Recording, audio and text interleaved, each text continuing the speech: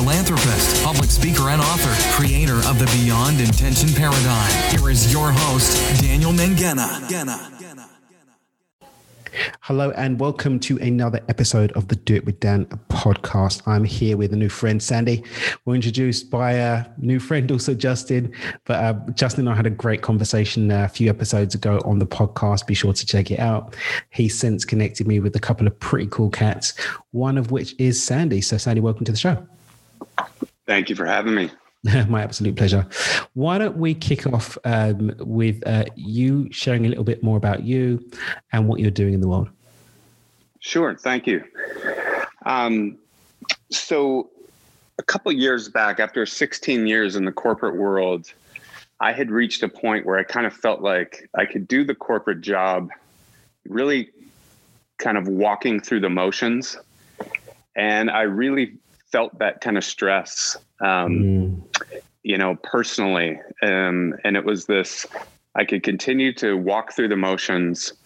I'm trying as hard as I can to bring new ideas, innovate, disrupt. But it was a company that just wasn't ready for it. It was a company that, had built success a certain way and really wasn't ready to risk trying anything different. And that I felt, really unsettling in a personal way. And I just felt this need that there was more out there that I had to go untap in myself, in the world. And I kind of felt this feeling that my business mind was suffering a little atrophy. Mm-hmm. Everything I was reading was like, man, that's so cool. And look what these guys are doing. And I don't have any experience in that.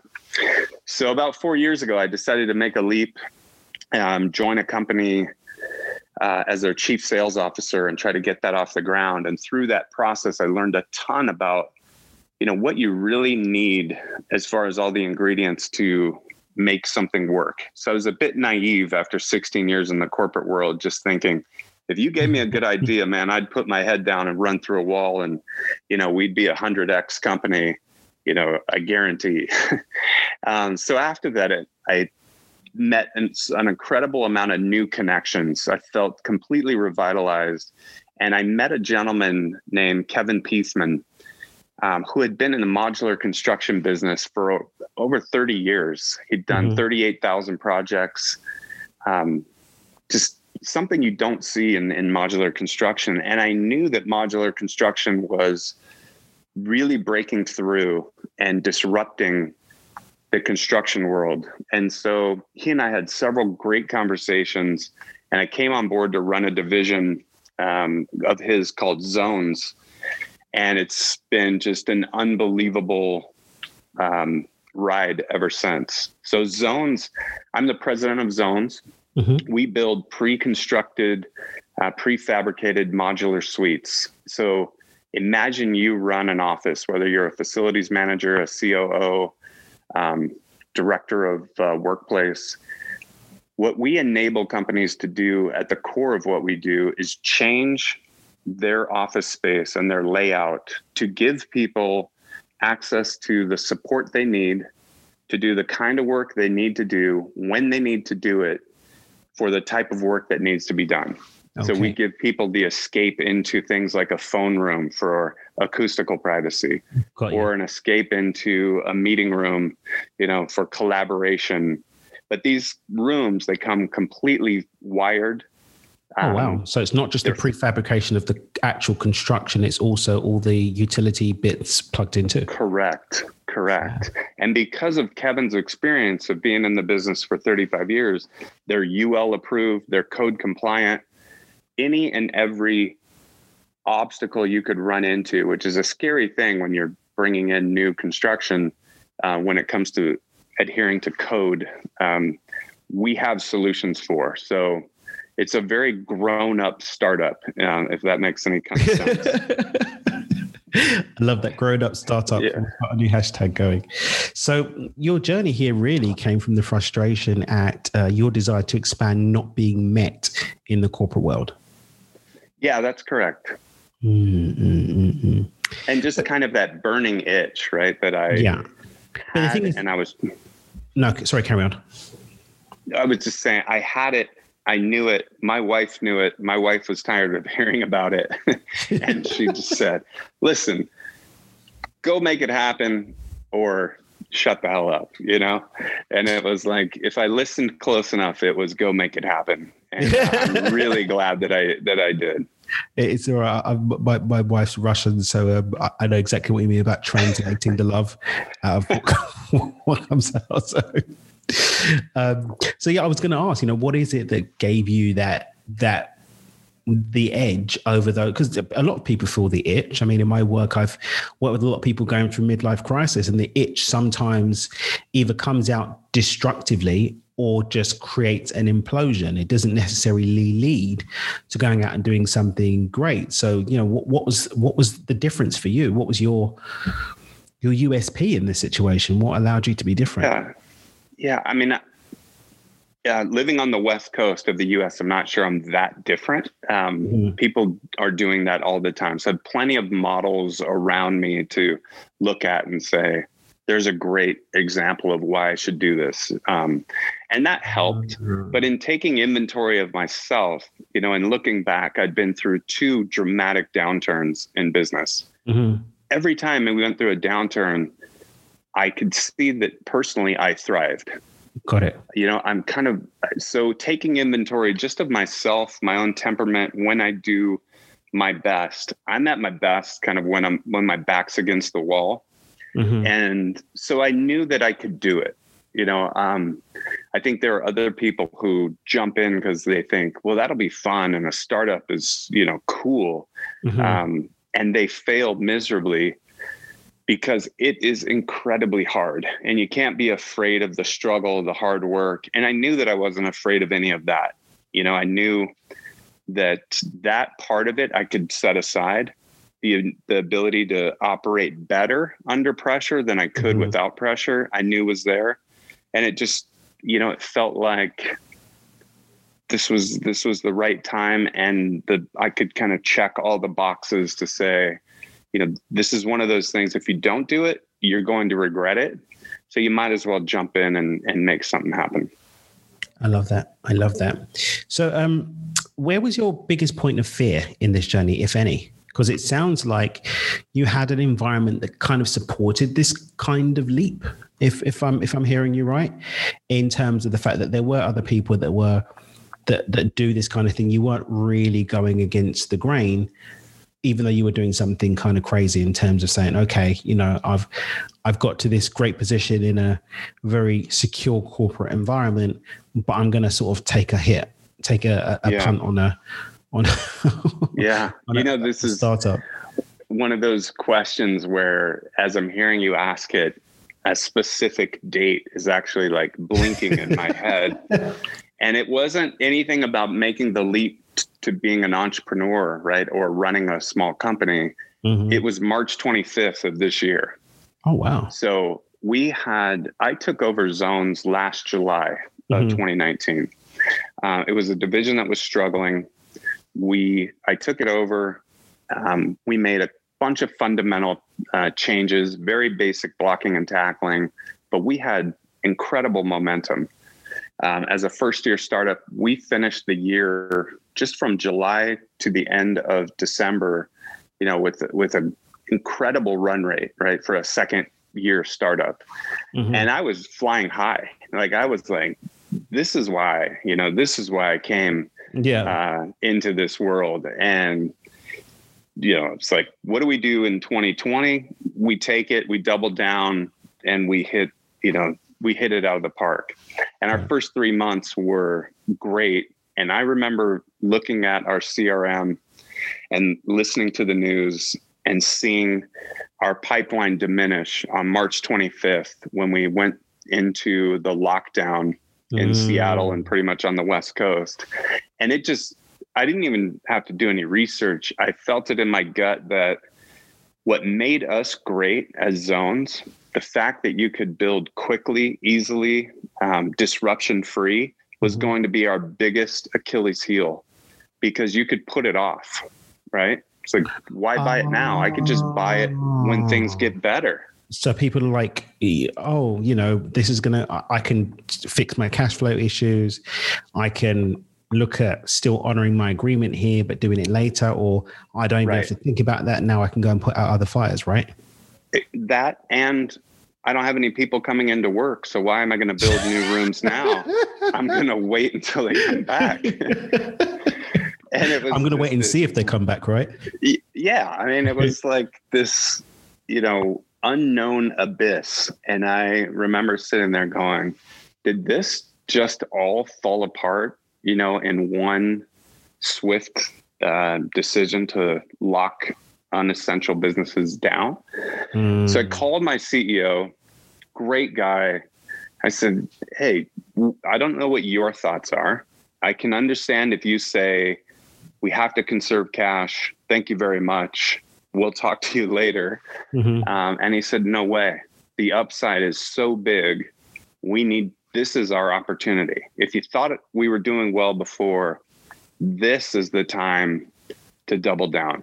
And I said, well, gosh, look, here are the trends, and I'm just being as transparent as possible. I don't think this is going to be a great ride for the next couple of months. What do you think? And he said, well, let's find out how we can leverage 35 years of experience. And the parent company that I work for has done a lot of modular construction work in the realm of clean rooms. And for those that don't know, these are the rooms that, scientists, pharmaceutical companies operate in that have to be disease-free. They're negative pressure. They're everything. They're over the top sterile. And he said, why don't you dive into the research? Why don't you look at where businesses are going, and let's see if we can tap into our experience and meet companies where they need to be met on the other side. So I dedicated my entire awake life to figuring out where companies were going, what were going to be their biggest problems, and where did they need to be met on the other side. And the research showed us very clearly that companies were going to need, and they were going to be changed forever in a way that you would have to be able to help position people where they had de-densification of workstations. They weren't so close to each other. You could put physical barriers, but more importantly, you had to filter the air at the point in which air is coughed, exhaled, or sneezed. Because moving forward, there'll be new strands of COVID. There's the annual flu season. This is one of those things that's going to change us forever. And so after that, we did a ton of rapid prototyping. We tapped into some fundamentals from a company called Think Wrong out of the Bay Area. Great guys. We followed those fundamentals, and we came up with, in a very short period of time, a new line of solutions that are our Clean Zone solutions, which is a desk-mounted panel that helps you block air, but it also treats and filters the air right at your desk. And it has been an unbelievable ride ever since. And it's also helped us bring those same learnings back to our modular suites. So we now, in all of our modular suites, we have the ability to put filtered air inside of those suites, not only to help keep them fully filtered, but also to rid them of high levels of VOC and carbon dioxide, which happens when people get into enclosed spaces. So it keeps the rooms fresh. And we've all experienced, everybody on this, tuning in, and you and I have all experienced a meeting where too many people got in a room. The air just got incredibly bad. Your eyes feel really heavy. Musty. You're ready to fall asleep. And that's due to the carbon dioxide levels, humidity changes, and VOC levels. And so we looked at research from Harvard, Columbia, and they all said, clean air has an incredible impact on your ability to think clearly and operate. And so we came up with the Clean Zones panels, and it's been humbly rewarding. It's been really cool. Wow. So the point that you thought was actually the point of fear ended up being the point of biggest transformation, because you got to see, hang on a minute, we can actually do something that's going to meet this challenge and create opportunity. And that was at a time when you were like, what? Like, how are we going to do this? What are we going to do? Like, do we need to go and get an overdraft? Like, how are we going to? Exactly. How are we going to keep the lights on? I had the luxury, and I was extremely fortunate to have Kevin, there, a parent company, and the backing and the support to say, go do this. And that was amazing. And I also had fortunately taken that inventory, of myself to say, hey man, look in the mirror, remind yourself, like, this is when you're at your best, go make it happen. Wow. I absolutely love that. Do you think you could have done it without that support? I know it's a weird one because the support was there and you did do it, but it's a weird one in that, everything revolves around capital, right? Mm-hmm. So what would have been different, fortunately, we have an incredibly profitable parent company, and the parent company was also getting tons of requests for new clean rooms, new solutions, new things that people needed during COVID. And so things kind of aligned in a way that eliminated that step. However, this is where I would say some of your failures are never really failures. The 2 years I spent at a different company that, was a little bit of a disaster. I'd met so many people in the venture capital world. I had a Rolodex of 250 people I could go to and explain what we were doing, and explain the fact that, there's blood in the streets because of this pandemic. But with that, there's tremendous opportunity, and here's what we're doing. And here's what we think we will be able to do on the backside of that. And, out of that group of people, there were, there's plenty who would have invested in that vision. I would have just had to give up a lot more ownership. So you could have made it happen, but it would have been a bit more painful. Yeah, that's exactly right. So it really sounds like you had a few lessons on this journey. To put it very lightly. Yeah, lessons. But if you were mentoring a younger version of yourself, what are some of the lessons that you would share with yourself from this experience? God, man, that's a big question that, being where I'm at right now, it's like it's flooding my head with thousands of things I would try to say. But, I think, more than anything, and I was thinking of this because my youngest son is an entrepreneurial spirit at heart. He's an incredible chef. And, I always think about like what to tell him, how to best mentor him, because at some point he's going to go down that path. And it's a little bit different of an entrepreneurial path, but probably one of the most difficult to be successful. And I would say one of the things I learned most from all the successful people I paid attention to, asked advice from, they had all lived at a poverty level at one point of their life. Whether they came from incredibly wealthy families or not. I remember vividly leaving college and saying, that's incredibly interesting that they all proved to themselves, I'm not a slave to the money. I can live at a poverty level. I can eat macaroni and cheese. I can eat whatever, and survive. And they proved that to themselves while they got their values straightened out, while they got their vision, where they got their plan, and they got their goals aligned internally before they went forward and made incredible careers for themselves. And so I think what I would say to them is don't be in a rush. Don't try to become the next, 30-year-old billionaire. And I apologize to the 30-year-old billionaires out there because I would have, and I wouldn't be the only one telling them not to do that. But I wouldn't be their best advisor, right? But for people who are looking to just be the best version of themselves, I would tell them, spend the necessary time to get centered. Learn all of the things you need to learn, and understand and give yourself the leeway to learn some lessons while you prove to yourself that you don't need money to live. Right? You can be happy.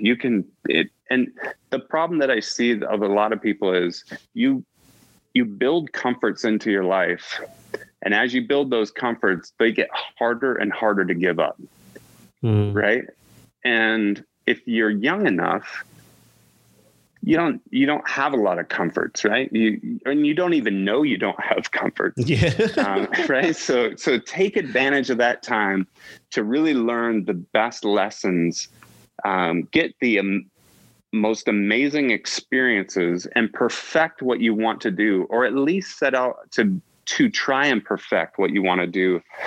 And that, I think, will help you with the work ethic and everything else that you develop. Eventually you will become that. You'll be a byproduct of all those things. You will become very wealthy. Wow. Do you know what I love about that the most is how profoundly simple it is. You didn't you didn't give us the laundry list of reading books, or, get up at 4:30 every day, or. Well, I think people find that out for themselves, during that period. I mean, you make some mistakes and don't get up at, 5, or you realize I'm not that kind of guy. I need time for myself. And then I can give 100% from 9 a.m. to 10 at night. And I think what the world's starting to teach us through plenty of examples is there's not one way. There are core ingredients, but there's not one way. And you have to invest the time to find out what your way is and be comfortable with that. I love that. So I just want to weave some of these pieces that we've been pulling up. When you feel the itch, go for it. Well, maybe take inventory first. I was going to say, but go for it once you've taken some inventory. Yeah. Because the thing is that you were resourced. And I think this is sometimes when I fall out with some of my peers and the whole positive thinking, personal development, because I'm like, or don't just jump, right? Maybe, there's an entrepreneur is someone who jumps out of a plane and makes the parachute on the way down. Yeah, but they've got the pieces to make the parachute and know how to make a parachute. Yeah. You just brought a vision of a dinner that I had 20 years ago, like crystal clear to me. I was meeting with an entrepreneur. I already had the itch, right? 20 years ago. And he said something to me over dinner. And he said, of all my friends who have made it, the ones who have just made the leap and said, I'm going to build it on the way down, have the highest probability of failing. The ones who have succeeded start doing something on the side, and it starts taking more of their time until they have to give up their full-time job. And then they jump in with both feet. Those are the ones that tend to make it. So that's, I guess, some other great advice I got along the way that kept me from jumping out of the plane, too early. This even comes down to like I've got a few Danisms, and one of my Danisms is push your edge, but not your buttons. What I'm talking about that is, take a little bit each day of an expansion in how you feel or your emotional capacity to move towards what you want. A little step towards clarity on what you want to create, a little step more into mental alignment with what it is you want to move towards, and a little bit more in terms of actually physically calling to life what you want. Yeah. And if you do that consistently every day, you will get there. And generally speaking, I've witnessed in my life and the life of a lot of my mentors and other successful people is you end up getting a compound effect.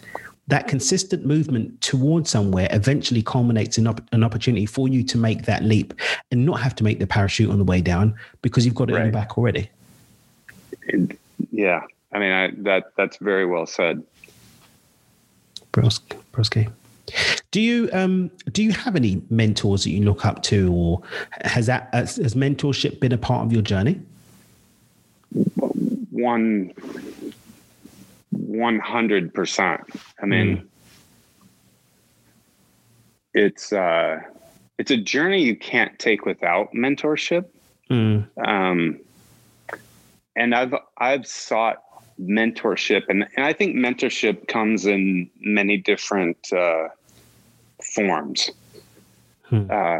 It's not always, the person that says, "Hey, come by my office every night at 4:30 and I'll tell you a couple lessons," right? It's who do I pay attention to in the media? Who do I follow, right? Yeah, who do I learn from?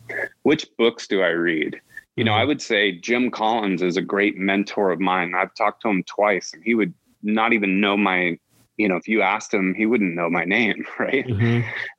But he's a mentor to me because I've gravitated to the concepts that he teaches and the research that he's done. And I've made him a mentor to myself without him really knowing it, right? And anytime I've ever been able to seek him out and ask him some questions, they were golden moments in my life. He would never remember. He wouldn't even know what he said. But I remember, at that corporate company that I was with, that I mentioned for 16 years, he actually forwarded and mailed all the executive team a copy of his book. He personally outlined every chapter for them to read, given the information I gave him about the things we were struggling with. And then there's, people in your life that you look up to. There's people who have done what you want to do. And I would say without that pursuit of wisdom, that it's the deck is stacked against you. Do you know, I love what you're saying about not traditionally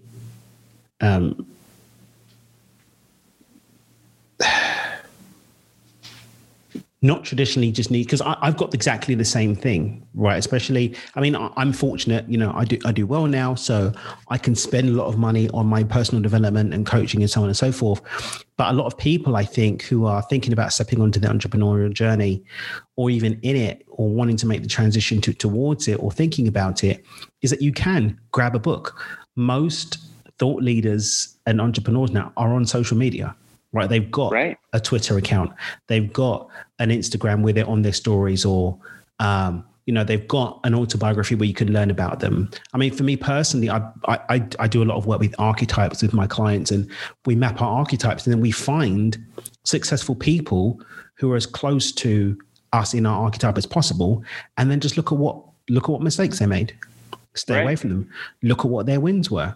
I mean, for me, Richard Branson, in terms of being that very dynamic, high quantity activity person, I looked at his story, and I followed a lot of what he did. And, so when people were seeing him all over the news, they didn't know it's because he was broke. He was sort of on the edge of bankruptcy all of that time, but still sort of keeping it together. And just okay, so not to juggle too much, make sure that you got the cash flow going, and hire competent people, not to take shortcuts, and so on and so forth. And now I've got more in person, because my mentors are starting in some instances to become at least peers that I can connect with and get on the phone, and they open the door for more people. But it started with, for me personally at least, what could I learn from books? What could I learn from courses? What could I learn online from people, from their videos, and so on and so forth? Apply that, and then start to move into the right circles. And then as a result, now I've got people that I can get on the phone who are running multi-million-dollar businesses, who can put me on the phone with billionaires and so on and so forth, and get me to that next level of mentorship. Right. And I would say, and also being humble enough to realize, if you asked any of those people for help, it's very likely they would give it to you. But it's amazing how many people are afraid to ask for help. And that word, to me is incredibly powerful. And I would say for a lot of people who might be tuning in, if they could put quotes around something, just say, just ask. There are people who teach concepts around curiosity, entrepreneurship, creativity, and if you're just curious enough and you say, hey, I'm interested, in doing something, but I'd like your help. That's so much different than, hey, do you have a second? I'd like to, talk to you. That usually means I'm pitching you something. Do you know, right? it's just so ask funny. For help. It's so funny because Justin, who connected us, I actually know through one of my mentors, Greg Reed. That's how I actually got connected to Justin. And Greg and I recorded an episode a couple of weeks ago that's going to go live soon. And this is one of the things he said. He's like, if you come up to me and say, hey, I've got a great idea of how I can help you, I'd love to connect with you and share it with you. You're going to be very differently positioned to, hi, excuse me, can I talk to you for a minute or whatever? Yeah. Someone's busy, they're running, multi-million, multi-billion dollar businesses or companies or organizations or groups of companies. Someone saying, hey, I've got something for you. It's the same. Another one of my mentors, Nick, had us, we had a mastermind call with James Altucher last month. And he was saying exactly the same thing. He's like, he comes up with ideas that are going to be good for other people. And he pictures them ideas of something that he can give them to help them. And he builds relationship capital that way. Not, hey, I've got an idea of what I can sell you. No, it's, I've got an idea of how I can serve you. That builds a relationship and leads to maybe the ability to go into business later or for them to open up doors for you and so on and so forth. Yeah. Yeah. And I think it's human nature, right, to want to help other people. Yeah. You might turn it off. People may have buried that deep, but the moment you hear that, it awakens it in everybody. And that's true for just about anything. I mean, even the most simple things. One of the things I love to do is play golf, and I have a bucket list of courses that I want to play. And I learned you could try very hard to try and say, hey, I'm going to figure out how to do X, Y, and Z. And I figured out the much easier way to do it was when you're with people, say, hey, I'd love your help. I'm trying to do X, Y, and Z. Do you know anyone I can talk to? And I'm amazed. It's like, I've got 10 people that are members at that course. Like and you're like, wow, that's amazing. You would help me in that regard. That's probably not the best business example, but it's the same thing. That means a lot to me, right? But it's relationship capital. I mean, another one of my mentors I'm really, really close with is, and I speak to him many, many times a week. I remember when my last business, when my partners kind of stole the business from me. And I went to go and see him. He was in London at the time. We had a glass of wine, and he was like, and he told me more of his story. Parts of his story I didn't even know. I mean, this is a man who, I watched him sell, a chunk of one of his companies for like 1.6, was it 800 billion? He sold one of them for, he's a very, very, very, very wealthy man. But again, I don't ask him for favors. I see how I can help him. And he's always gives me an opportunity as a result. And we're sitting and having this conversation. And he's told me this story that I didn't even know about how, I see him now, worth a lot of money. But there was a time when, he'd lost everything. And he showed me that it was actually, he went from having very successful timber business, losing that, being on his face, to being a millionaire again in 18 months. And he said, the only thing that made that happen, Dan, was relationships. And that because I had relationships with people, I had something to work with. And since then, I'm now even more successful than I was before with the business that I lost. Yeah. And when I hear that story too, the other thing that comes to mind is I hear stories like that all the time. And that person that you're referring to wasn't afraid of living a life at a poverty level, right?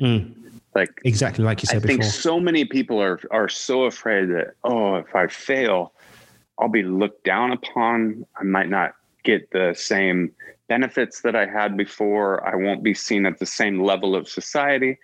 And again, almost every entrepreneur, that I know that is extremely successful experience something at a poverty level at some point, maybe revisited it once, twice, and now they're worth billions of dollars. And it isn't the billions of dollars that drives them. It's the pursuit. And this kind of brings me to something that I think makes even a good sort of rounding off point, in that successful people, I don't know any happy, successful people whose journey was about making more money. I agree 100%. They may put on that face, especially for the shareholders, right? Yeah, right. But I don't think that's a very true statement. And that's not to say that the money doesn't have a factor, or the money's not considered, or the money's not thought of, and blah, blah, blah, blah, blah. But right. The money was a happy byproduct of the growth, the change, the expansion, and so on and so forth that they were moving towards. Right. Yeah. 100%. Tell me something. What's one thing you'd love to leave with the listeners today? Because you've said some gold today, some great stories, some great experiences, and some real wisdom. Is there anything that you'd love to sort of leave as a closing thought or final thought for the listeners? Yeah, I think what I would leave everybody with is never stop being curious. Curiosity is one of those things that is a driver without being a pounding driver, right? It's like a digging. And the more, whatever walk of life you come from or whatever you're doing, digging out answers is so much better than trying to pound them onto other people. So I would say just never lose your sense of curiosity. When you marry that with where you want to go, really great things happen. I love that. I absolutely love that. How can people connect with you, find out more about getting nice, clean spaces prefabricated and delivered to where they're at? So we have a landing page at cleanzones.com. Zones is spelled ZONEZ.com. Nice. Mm-hmm. Our company is zones.com, ZONEZ.com. And we have all the links. We've got incredible white papers, science, and everything else behind it. Nice. And a white paper that will help you create an action plan to get back to work on the timeline you want, in this as much safety as you want wrapped around that plan. Mm-hmm. But most importantly, it's a way to create action.